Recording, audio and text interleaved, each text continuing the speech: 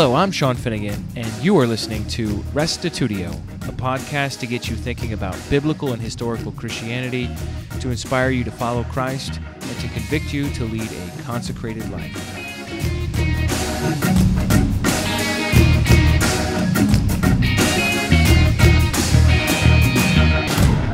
Next week, we'll be back with a fresh off-script, discussing the seasonally appropriate question, should Christians watch horror movies? But this week, I have interview 7 for you.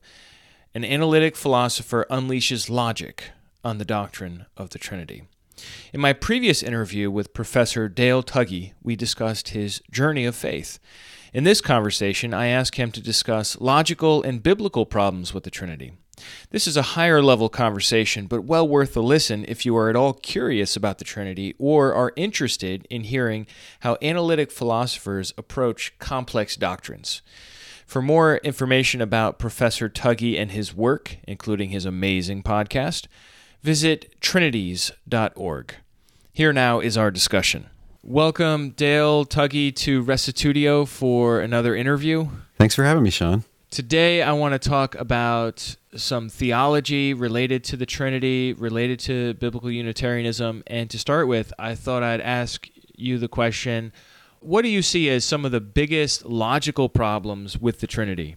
The biggest logical problem that's been discussed by a lot of Christian philosophers, including me, in professional papers, is if you just take what seem to be basic claims that are in the so-called Athanasian Creed and you just line them up, it looks like a mutually inconsistent set. So the Father's divine, the Son's divine, the Holy Spirit's divine. The Father, Son, and Spirit are non-identical. Those are three things, not one. And yet there's only one God. Yeah, but what is it to be divine? It's to be a God, right? It's not to be a part of a God or somewhat similar to a God. A divine being means the same thing as a God. So if we got three divine beings, it looks like we have three gods. But then we just turned right around and said there's only one God. But most, just as to be human is to be a human. So you're human, and that means that you're a human. So to be divine means to be a divine being, that is to say, a God. If there are three of those, you've got three gods. And so what just went wrong with that reasoning? Well, now we're off to the races with all the theories that analytic philosophers come up with. Another big logical problem, I would say, with the Trinity is just all the lousy, sophistical arguments for it. Apologetics people are particularly bad about this. Apologetics people have generally not studied philosophy and logic, and they like to break out standard lists of logical fallacies and beat up cultists with them, but they're usually not very clear about what it is they're arguing. So they'll give arguments like, well, the Father's divine, the Son's divine, the Holy Spirit's divine. Trinity. Or the Father's divine, Son's divine, Spirit's divine. And those are all non-identical. And there's only one God. Trinity. Wait. Trinity. Wait, what's supposed to follow exactly? I mean, why isn't it just an inconsistent set of claims? We need to go slower here and be more careful. And it looks like we need to parse this crucial term that's in the creeds, that the Father and Son are homoousion, that they are one ousia, one essence or one substance. The terms essence and substance have meant many different things in philosophy. It could mean being made of the same stuff, like this pot and that pot are both made of clay. It can mean being the same kind of thing, like Dale is a human and Sean is a human. Or it can mean being numerically the same thing as, like, you are the same ousia as yourself and not as anyone else. You just can't throw out a few proof texts and say, there you go, Trinity. We have to spell out what the Trinity claim is. In what sense are we saying that the one God is tripersonal? What do we mean those persons to be? What does it mean that they're one ousia? So there's just a lot of bad, sloppy arguments. A lot of them also take this form, and this is more the, quote, deity of Christ in the Trinity per se, and I discuss these in the historical supplement to my Trinity entry in the Stanford Encyclopedia of Philosophy. It's an argument like, only God can fill in the blank, but Jesus, fill in the blank, therefore Jesus is God. The problem with these arguments generally is that the claim that only God can fill in the blank is contradicted by Scripture. Only God can forgive sins. Jesus forgave sins, therefore Jesus is God. Right. Right in the gospel, you see that people praise God that they've given such authority, that God has given such authority to men. Right. So, and then well, that Jesus assumes that that property is not transferable. Yes. And then it ignores that Jesus teaches that his followers can forgive sins as well. Uh-oh. There it is. Or, just the fill in the blank could be properly called God, like have the term God applied to it. So only God can be called God, the word God, hatheos in Greek, or maybe Elohim in Hebrew, or El or something. Only God can be called God. Jesus is called God, maybe a couple of times. Therefore, Jesus is God. Or alternately, therefore, Jesus is fully divine. But look, the Bible never says that only God can be called by the term God. And it never says that only a being with a divine essence can be referred to using the term God. As we discussed briefly in the last episode, sometimes God terms are applied to humans. And that's okay. That's just an extension of the term. It's not the core usage, but you can understand why that's so. Right. But there's a whole raft of arguments like this. Some of them are invalid. That is, the conclusion doesn't really follow from the premises. And some of them are clearly valid, but they have a premise that's contradicted by Scripture. And you can't just ignore that. And you can't pretend that that premise is just self-evident, because it's generally not. So what I hear you saying is that a lot of the arguments that apologists use to support the Trinity are invalid, and that's one of the major logical problems with the Trinity. Yeah, they're either invalid or they're valid but unsound because they have a false premise.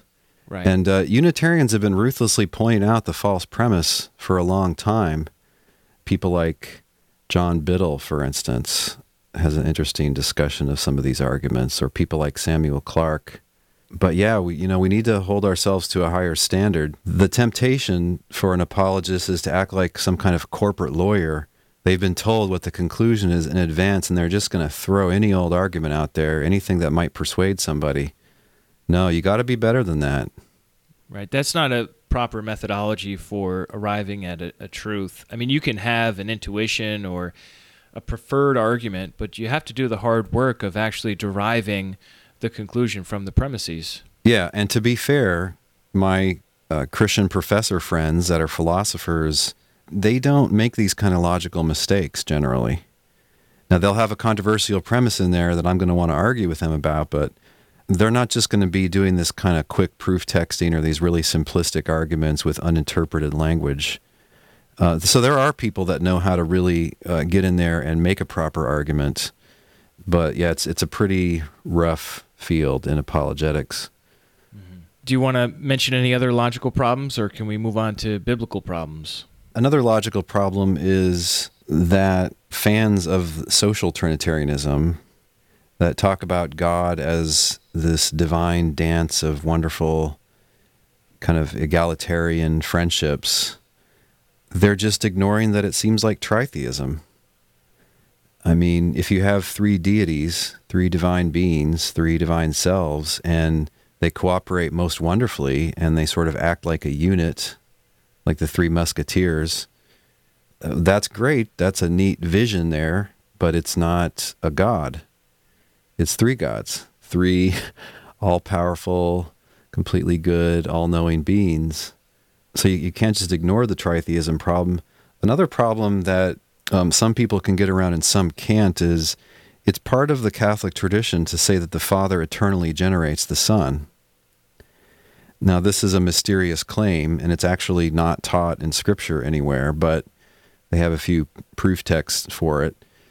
And the problem is that arguably it's an essential divine attribute to exist independently of anything else, to exist, as they say in Latin, a se, through oneself. So if the Father eternally is causing the Son to exist, then the Son does not exist independently of any other. He exists because of that action of the Father.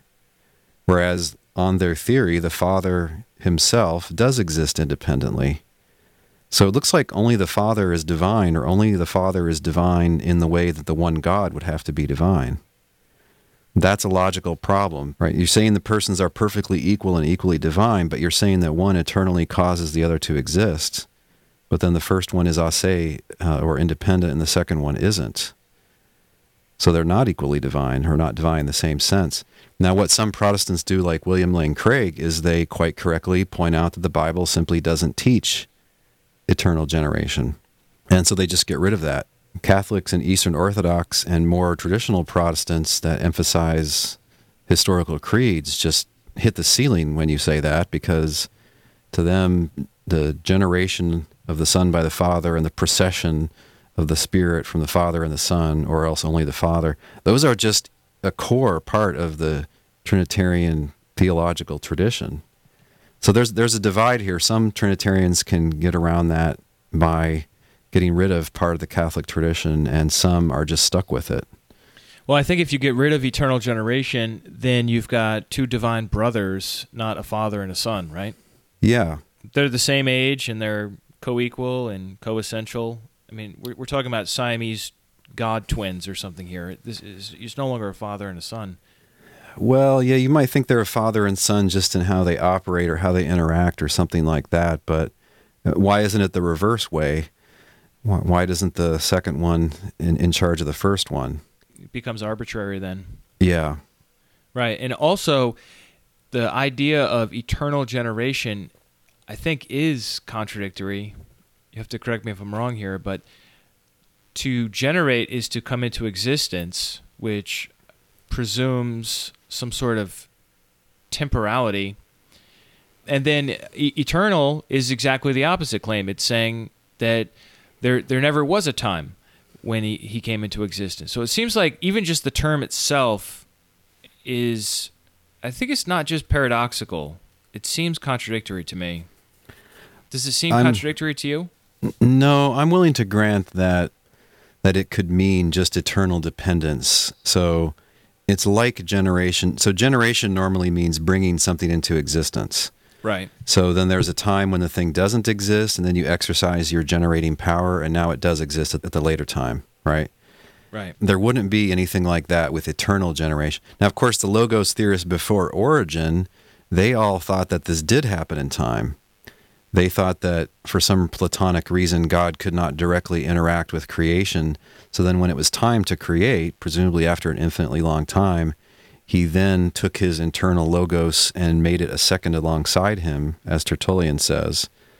This was a finite time ago. It was just before the Genesis creation. So maybe it's easier to make sense of that way. It's literally a generation. At first, there's the second being doesn't exist, and then he's generated, and then he comes into existence and exists. Right, that makes perfect sense to me. But can you explain how generation means dependence and not I mean, I feel like if you're generating electricity, you don't have electricity, you turn some sort of turbine and it generates electricity. So, I don't know, I feel like causation and temporality are bound up in the term generation. Arguably, you could have a cause that's at the same time as its effect, and I'm just willing to grant them that. So imagine you have a table holding up, I don't know, a basketball sitting on the table. And imagine the table and the basketball have just always been there. So the basketball is there because of the table, but because I just said it went infinitely back, there was never a time when the basketball was not on the table, but still it's there because of the table. And you could argue that at any given moment, the basketball's at that position at that moment because of the table at that moment. This is all controversial. Some would say that cause-effect relations, the effect has to be later than the cause. Yeah, if they can be at the same time, then it can be defended as coherent. It seems like you're not describing generation, though. I mean, the table is not generating the basketball in that analogy. They're just coexisting eternally in a dependent relationship. Yeah, so the idea is that a cause is the source of the effect. And it's allowing that there could be an eternal cause and effect, which, yeah, is different than we normally observe. The generator, the Father, would be the metaphysical source of the generatee, the Son. It's just that this has always been. It's weird, yes. I'm not willing to say it's contradictory, but I am willing to say that this is absolutely not asserted by any scriptural writer. Right. They gleefully read this back into the sources after these speculations had developed. They wanted the Son to be divine in a sense that included eternity, like having always existed. And so that's why they had to have eternal generation and not generation before the creation. Right. They wanted them to be at the same level. But this move didn't get made until the time of Origen. Tertullian in the early 200s still has the Son being literally younger than the Father. Right? This is normally pilloried as a crazy Arian claim. But no, this is what all the early Logos theologians thought. Yeah. So let's talk about some biblical problems with the Trinity. What would you say would be, for you, the top texts that troubled you when you used to believe in it, or that you see troubling that belief now? It didn't trouble me when I believed in it because I was just assuming that these standard apologetics arguments were good arguments. So, look, it calls the Son God, so it implies that the Son is divine, but there's only one God, so that sort of shoves Jesus within the Godhead, within the divine nature somehow. Thank God that I wasn't into all this confusion that now has resulted from Richard Bauckham's work, where people talk about the divine identity and Jesus being a sharer in the divine identity. It's pure confusion. That's come into evangelicalism since I was changing my views about that. But the biggest biblical problems for the Trinity, I think, are things that I was not willing to consider back in the day. One is that it's never mentioned. You would expect it to be mentioned. Now, it's not that you have to reject all non-biblical terms. That's crazy. I mean, I just used the term asse or aseity. That's not a biblical term. Right. It comes from Latin. You could use a term like omnipotence. That's not exactly a biblical term. It's related to pantokrator in Greek, but strictly speaking, it's not biblical. Or divine omnipresence. These are all good words. The Scripture can teach something without using our current term for it. That's not a problem. But a Scripture can't teach you to worship something that it never mentions as such. So if we're supposed to worship the Trinity, you would see a term, any term, that's supposed to refer to the three of them together. And that's exactly what you don't see. Now, when I first started looking into it, a Christian philosopher friend told me in all seriousness that if you want to know which terms refer to the Trinity in the Bible, it's any use of the term God where it's not specifically referring to the Father or the Son or the Spirit. In all the other instances, you're supposed to take it to be just the Trinity, the triune God. And I already knew at the time that this was wrong because I had been reading Samuel Clarke, but also I had read some other scriptural scholars. In fact, Karl Rahner, the Catholic scholar, makes this point, and various evangelical textual scholars make this point. The word God in the New Testament nearly always means the Father. Right. And arguably in a small handful of cases, no more than half a dozen, I think fewer than that, it refers to the Son. And then sometimes it's used sort of sarcastically, their God is their belly, or of Satan, but never mind those. It's never ever used for the Trinity. That's just a wild anachronism. It's just never entered anybody's mind in the first century that any of the God terms referred to a tripersonal God or even a multipersonal being. Okay, but it's not mentioned. How is it going to teach you to worship the one true God, and that's the Trinity, but it never mentions the Trinity as such. It only mentions the, so to speak, components of it.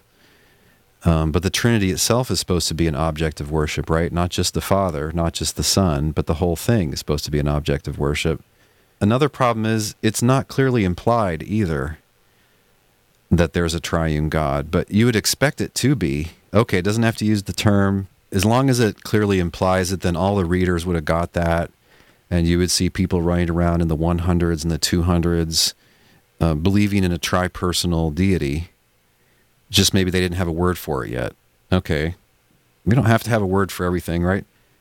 It's not Right. implied. Nobody mentions a tripersonal deity until the later part of the Nicene controversy.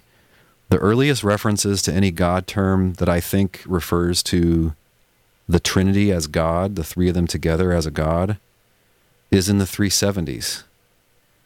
And I've looked through other places like Hilary, but I can't find an earlier one than that. You don't see them around the time of Nicaea.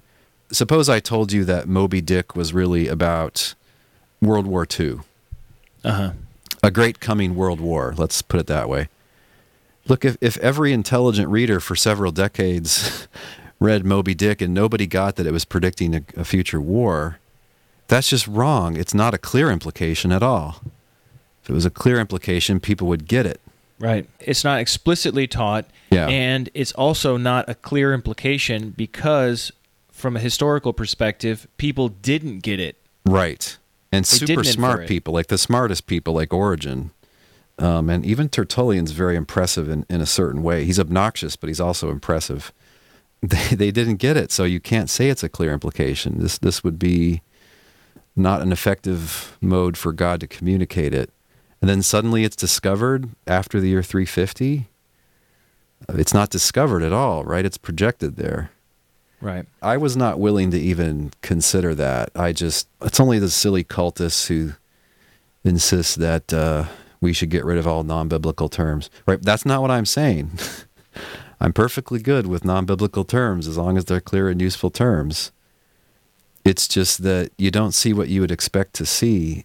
Look, the Father and Son are clearly presented as different beings. The Father knows more than the Son. The Father sends the Son obeys the Father, right? All that presupposes they're two beings. The Father empowers the Son to do miracles and to teach divine wisdom. There are two objects of worship in various places in the New Testament, like Philippians 2 and Revelation 5. Jesus has a God over him, namely the Father. So look, no God is God over himself. No one can be God over himself. Not literally. If X is the God over Y, then X and Y are two different beings. Of course, the typical comeback is this is all because of his incarnation. Before that, they were totally equal, and then after that, he's limited or veiled his divinity in some way. Yes, there's a big can of worms here. There's several cans of worms of speculation.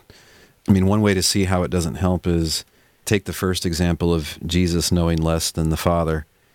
If you say he knows less than the Father in virtue of having a human nature, whatever you know and don't know by a nature, you just know or don't know. It's the person that knows, not the nature, right? Right. So if he's omniscient in virtue of having a divine nature, then it just follows that Jesus just is omniscient himself.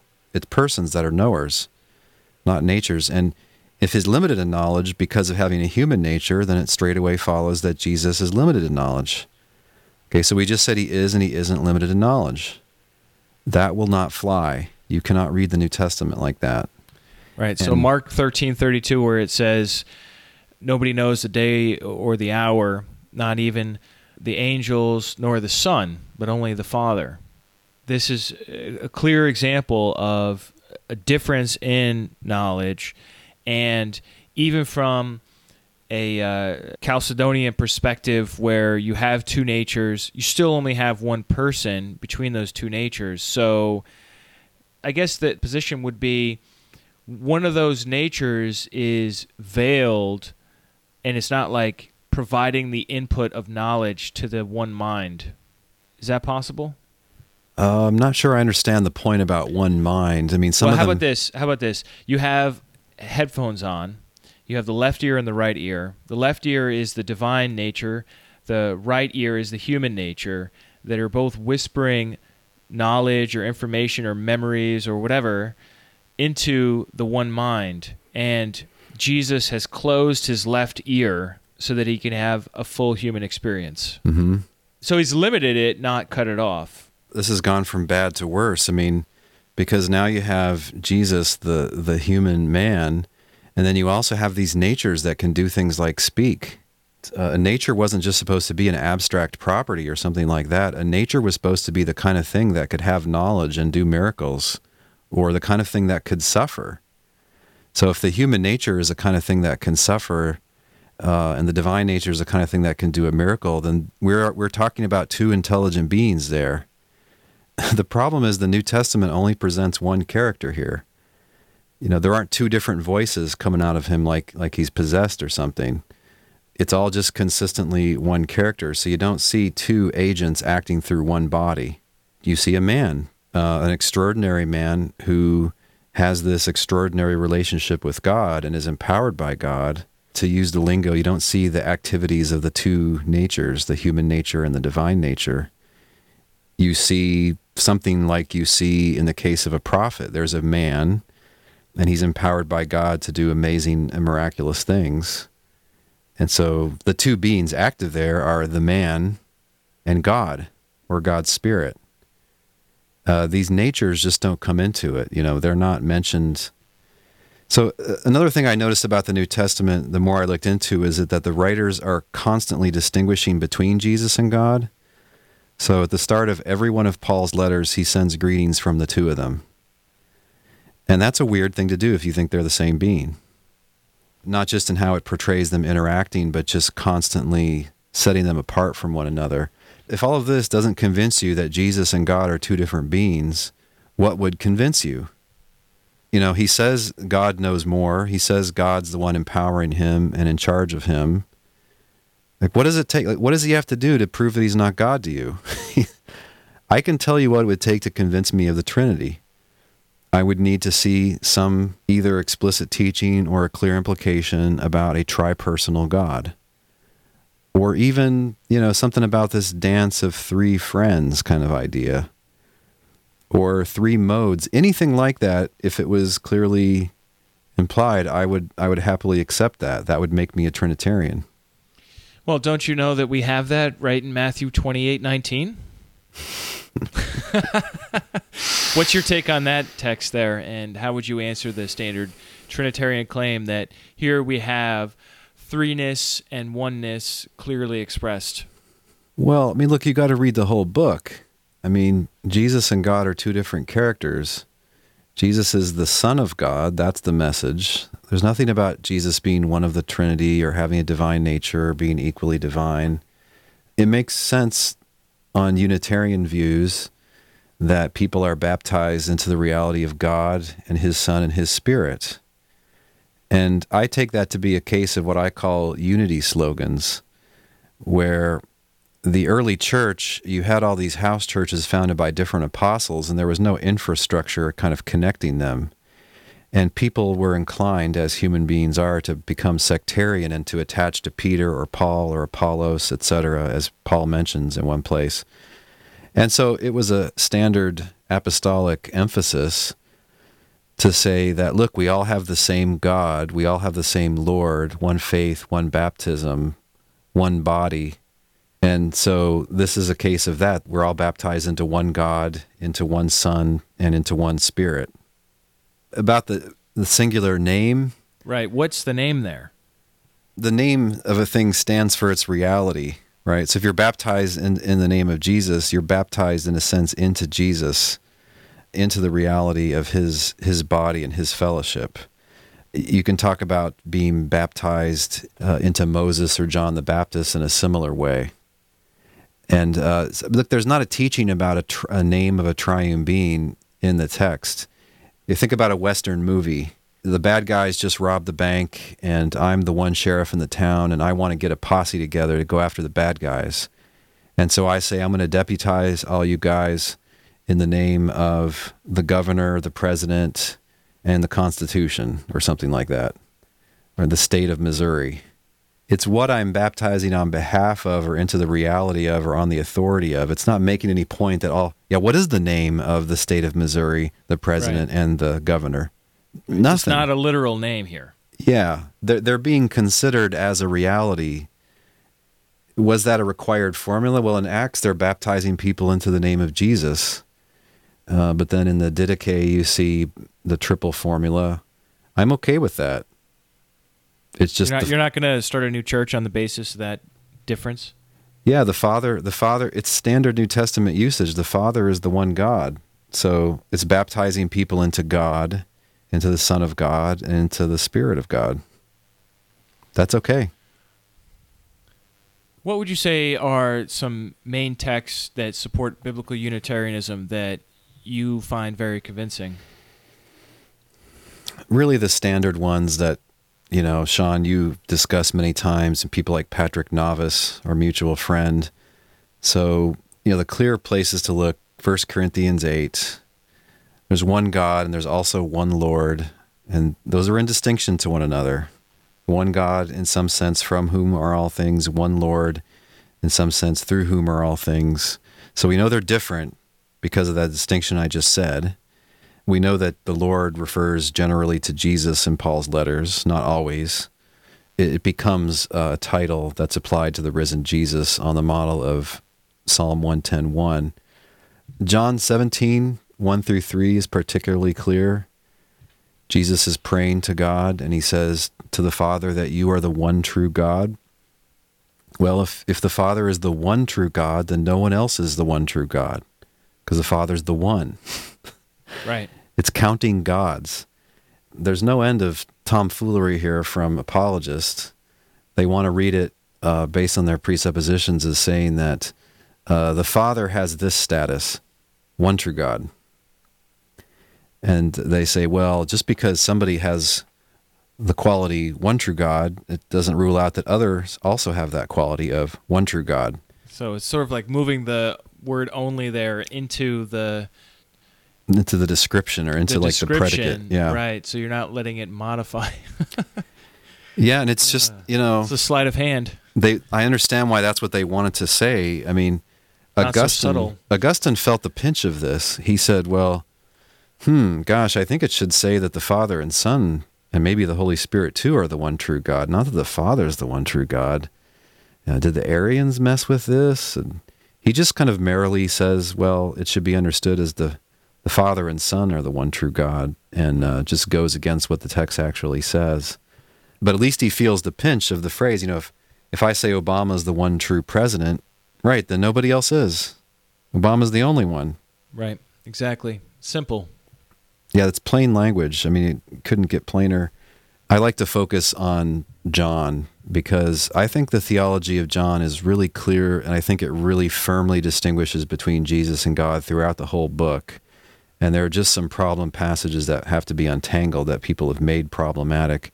But I like in John 20, where the risen Jesus says to Mary, don't hold on to me. I haven't yet ascended to my Father and your Father, to my God and your God.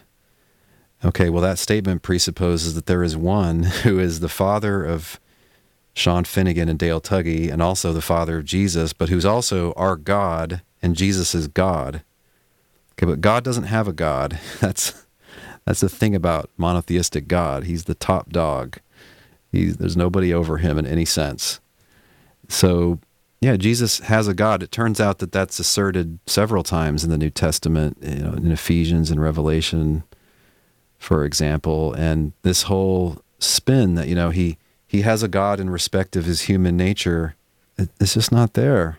He doesn't have a God in his divine nature, but he has a God in his human nature. They could have said that if they wanted to say that. It says he has a God, presumably of all of him. It doesn't make that distinction.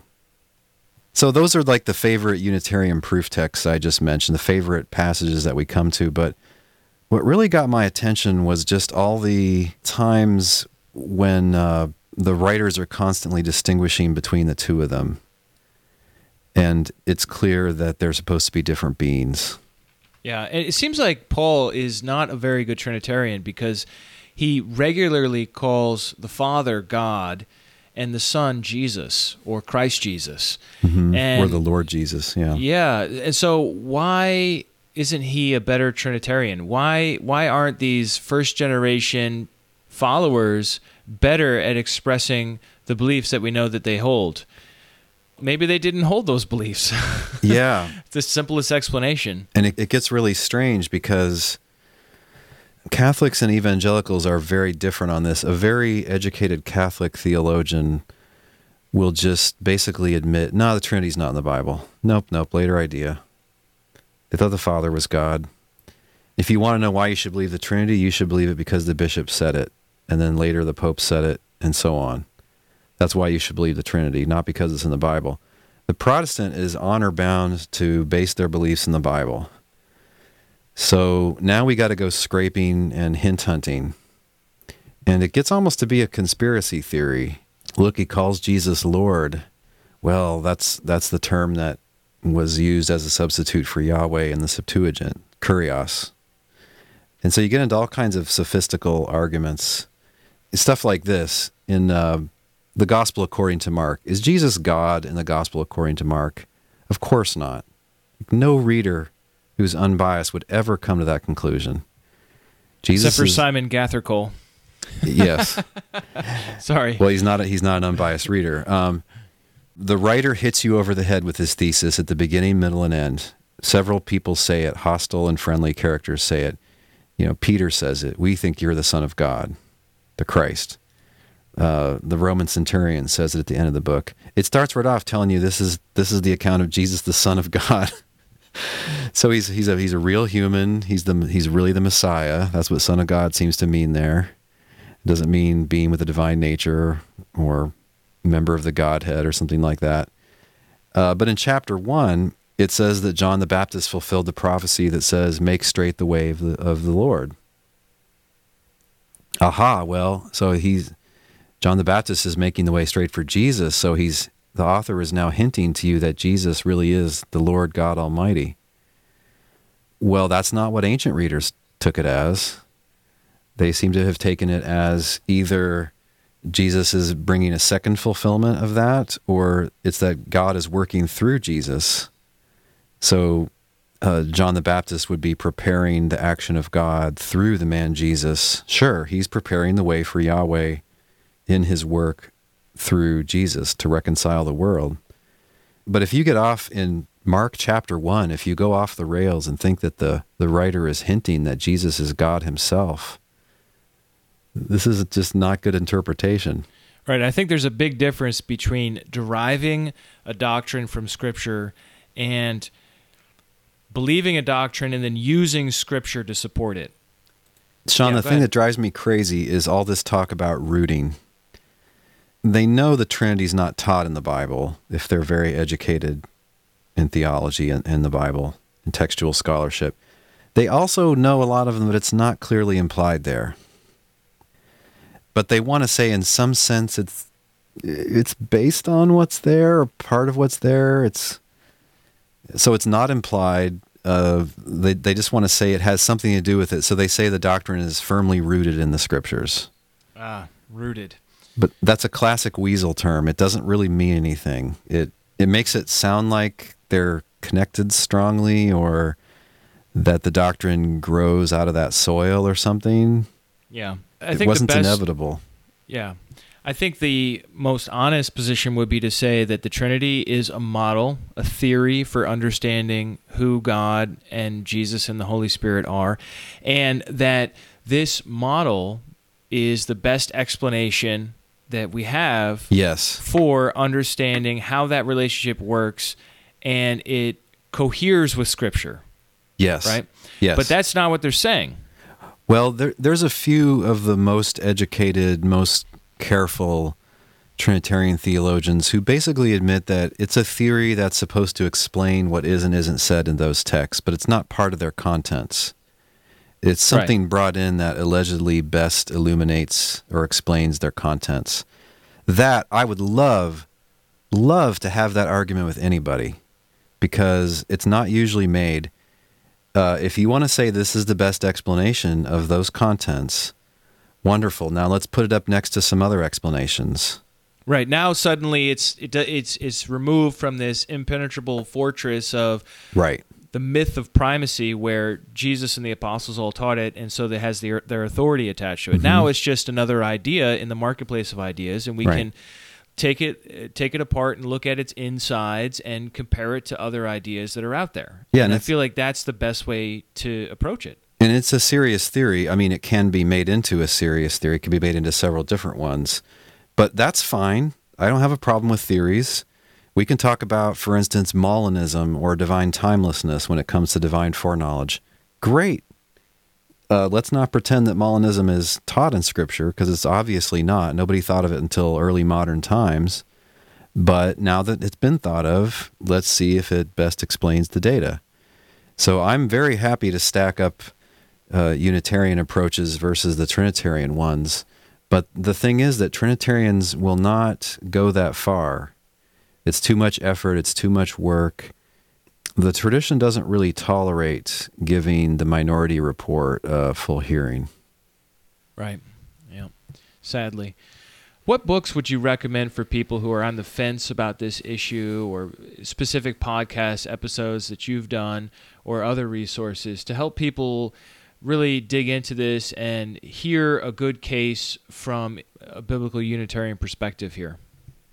Well, one that I really enjoyed was called The Son of God, 3 Views on the Identity of Jesus, which is written by Irons, Dixon, and Smith. And I had the privilege of interviewing those 3 gentlemen. Irons is a standard kind of evangelical Reformed Trinitarian. Dixon is so-called Arian, which is a type of Unitarian view. And Dustin Smith is the type of Unitarian that doesn't believe in the preexistence of Jesus or the personhood of the Holy Spirit. That's good in that it's an accessible, disciplined discussion between 3 obviously serious Christians. And that's more about Christology than specifically the Trinity, but it's a good and respectful exchange. It's interesting to see how good a case the various sides can make. As far as the Trinity, for somebody approaching it from the biblical angle, one book that I like is called One God and One Lord, which is written by authors named Grazer, Lynn, and Schoenheit. And it's nice in that it goes through all the popular proof texts and utilizes a lot of modern era Unitarian scholarship and sort of unravels a lot of bad arguments. And I don't agree with everything in it, and there's places where the arguments can be tightened up, but I'm trying to write 2 books right now, one more scholarly and one more popular, to help people find their way through the issue. But those won't be out for probably another year. You could also look at Anthony Buzzard's Jesus Was Not a Trinitarian. Right. I like the title, right? Is it obviously true, or is it blasphemously, ridiculously wrong? Well, Right. The Roman Catholics would say it's obviously true. Like, nobody was a Trinitarian in the first century. That's right, if Trinitarian means believing in a triune God, in a tripersonal God with one ousia. Nobody there holds that type of theory. But yeah, should you take seriously Jesus's theology? I think so. There's more to Christianity than what Jesus taught, because divine revelation continued through the apostles, through Peter and Paul. That's how we got out from under the Mosaic law. Right? Jesus was a lawkeeper, but revelation continued to where the apostles learned that you could convert to the Christian movement and not become a law-keeping Jew. So, but anyway, as far as Jesus' theology, right, that hasn't been overwritten by anything, presumably. This is supposed to be the font of all divine wisdom. The treasures of God's wisdom are in his life and his teaching. What does Jesus teach about God? Well, that God is a loving Father who loves sinners and wants them to repent, and who sent his Son to save the world. Somebody that knows of the number of hairs on your head and is willing to hear your prayers and accept you into his family through Jesus. And Jesus has this really fascinating agreement with a Jewish scribe about who God is in Mark chapter 12 that I think it's a place where he really clearly identifies his theology with the traditional Jewish theology that we find throughout the Hebrew Bible. And that is not something that we ever see get called into question. For example, in the conflict in the book of Acts, nobody says, oh, well, you're teaching, there's another one that's equal with God, or there's another one who is eternal beside God, or there's none of that. It's just like all the conflict in Acts is argument over whether or not Jesus is Messiah, which is a distinct Jewish category, quite separate from God. The big 2 arguments in New Testament times are whether Jesus really is the Messiah, who really was risen from the dead and vindicated by God and raised, and whether like I mentioned, Christians have to keep the law. Those were the controversies. If they're coming out with a new doctrine of God, I mean, that is the biggest doctrine, of course, would that not cause a stir among Jews of the first century? That's right.